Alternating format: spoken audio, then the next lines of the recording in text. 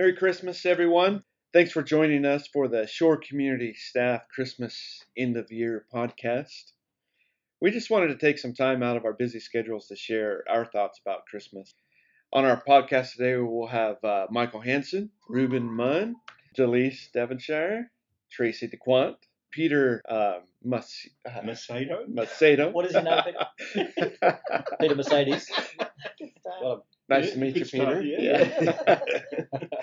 And myself, Randall Brooks, or Randy, if you are comfortable with that.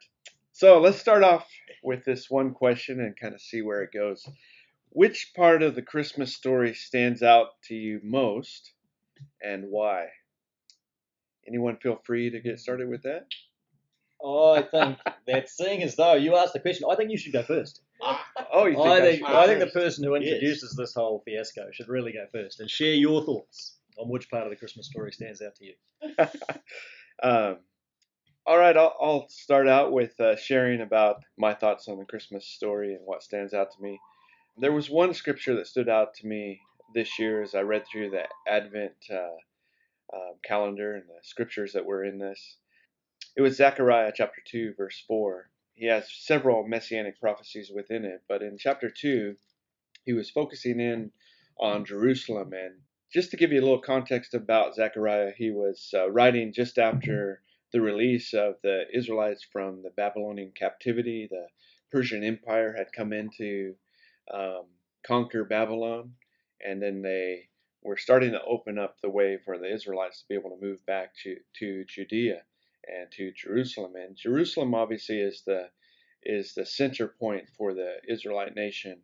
And Zechariah was most interested in Jerusalem, but more than that, in the temple of God in Jerusalem. But in the beginning of chapter 2, it says this: Then I looked up, and there before me was a man with a measuring line in his hand, and I asked, Where are you going? And he answered me, To measure Jerusalem, to find out how wide and how long it is. While the angel who was speaking to me was leaving, another angel came to meet him and said to him, Run, tell that young man, Jerusalem will be a city without walls, because of the great number of people and animals in it. And I myself will be a wall of fire around it, declares the Lord, and I will be its glory within. And I was fascinated by that scripture because when Jesus comes as a baby on Christmas morning, I'm not sure everyone was thinking about the full impact of what would happen with this baby Jesus. But ultimately, Jesus comes to expand the kingdom of God and to allow the Gentiles to come into the kingdom of God. And this passage here is amazing to me because in Zechariah's time, it would have been kind of mind-blowing for them to think about a city without walls, because everyone in a city was protected with the walls of the city when the enemies arrived. But here, the prophecy is that Jerusalem will be a city without walls, because the city will be so filled with people that you couldn't build a wall big enough to hold all those people. And that's the great transition that's happening with the birth of Jesus, is that God's people will include Gentiles, and it becomes this massive story that God begins writing with the birth of Jesus. It's a great thought, eh? Yeah. It's funny how you don't think of that passage as being connected to the Christmas story at all. Like, I'd never thought of Zechariah as being part of the Christmas story.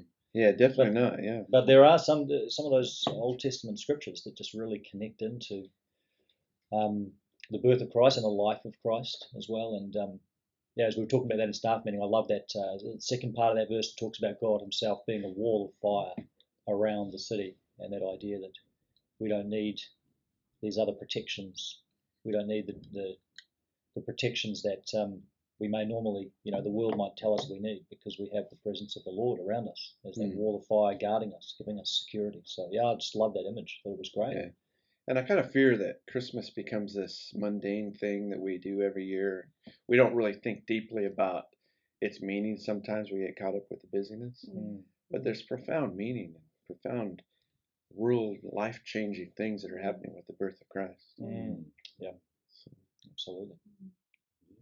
All right. That was a good start, man. That was pretty deep. Yeah, very deep. Happened by accident, probably. Yeah. Michael, what are your thoughts? Yeah, I think for me, when I think about the Christmas story, I even head back further into the Old Testament than what you did, and I always get driven back to Genesis chapter 3, which might seem like an unusual place, but in Genesis chapter 3 we read about the fall of Adam and Eve, the fact that Adam take the forbidden fruit, he ate it, and that sin entered into the human race at that particular time, and that sin became prevalent in the human race from that point onwards.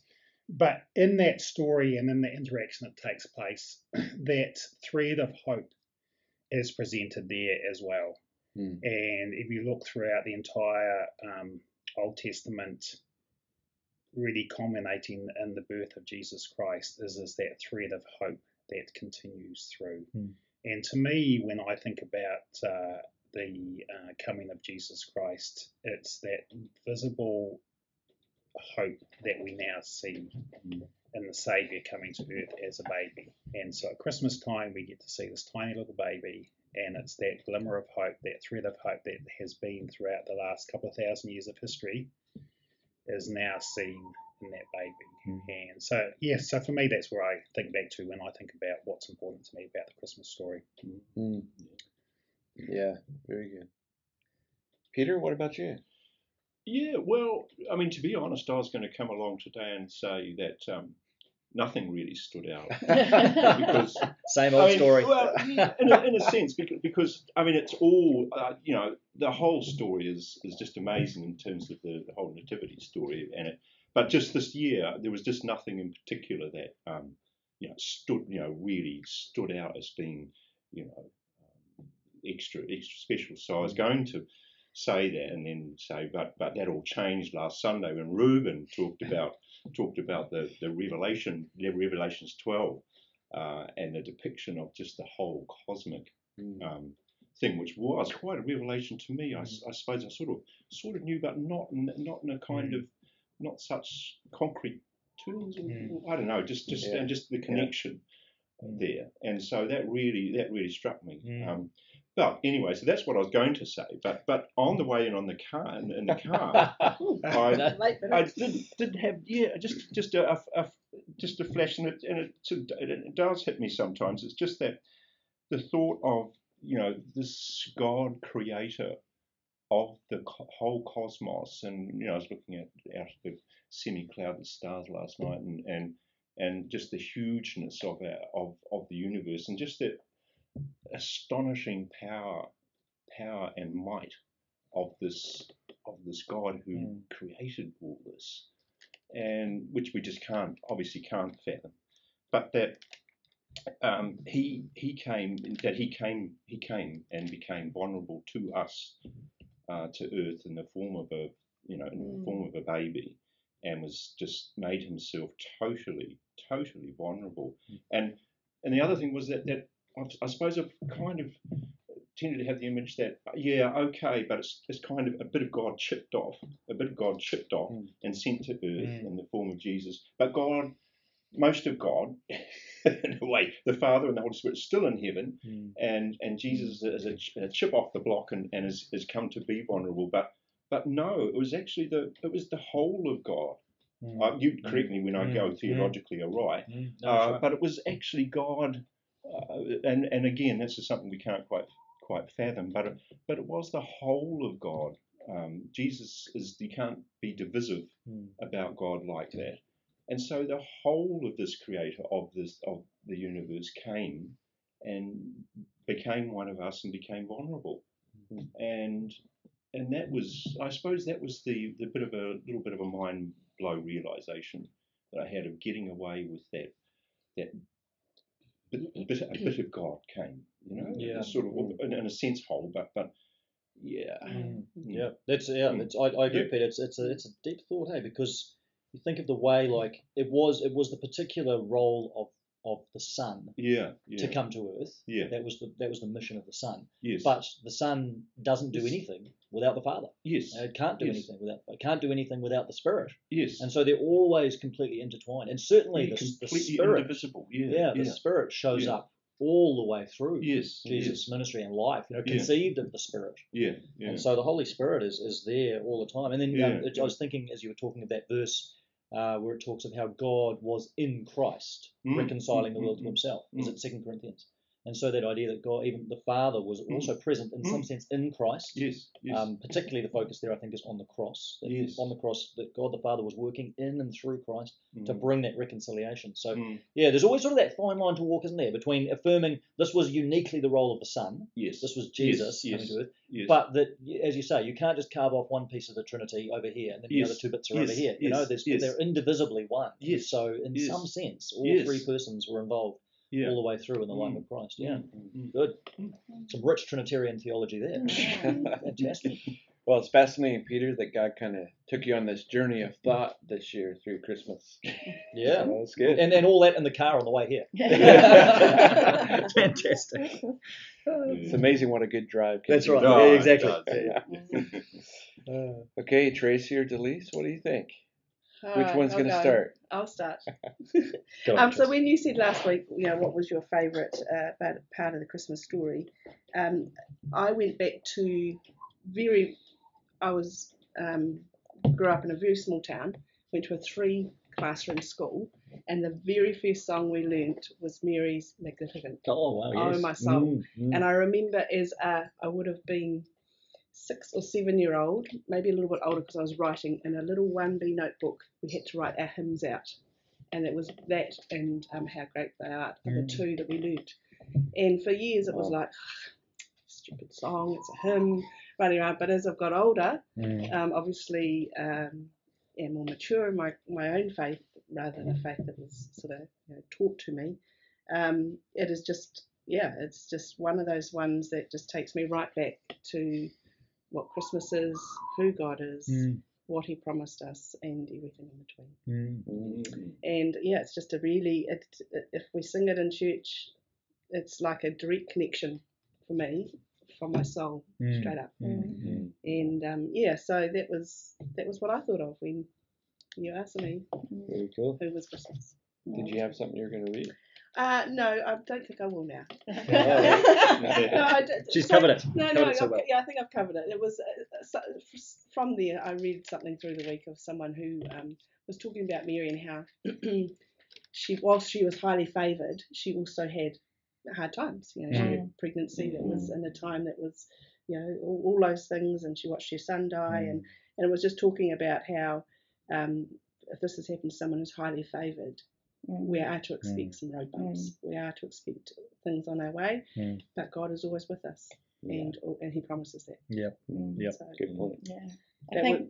Sorry. So you go. I was just going to say, I think for Christmas, usually I think a lot about Mary and what she's gone through in terms of the birth, and but this year I was listening to a radio station, and the radio hosts were laughing and they were asking each other what was better at Christmas. Was it better to give or to receive? And one of the hosts laughingly said, "Oh, I love getting presents. It's better to receive."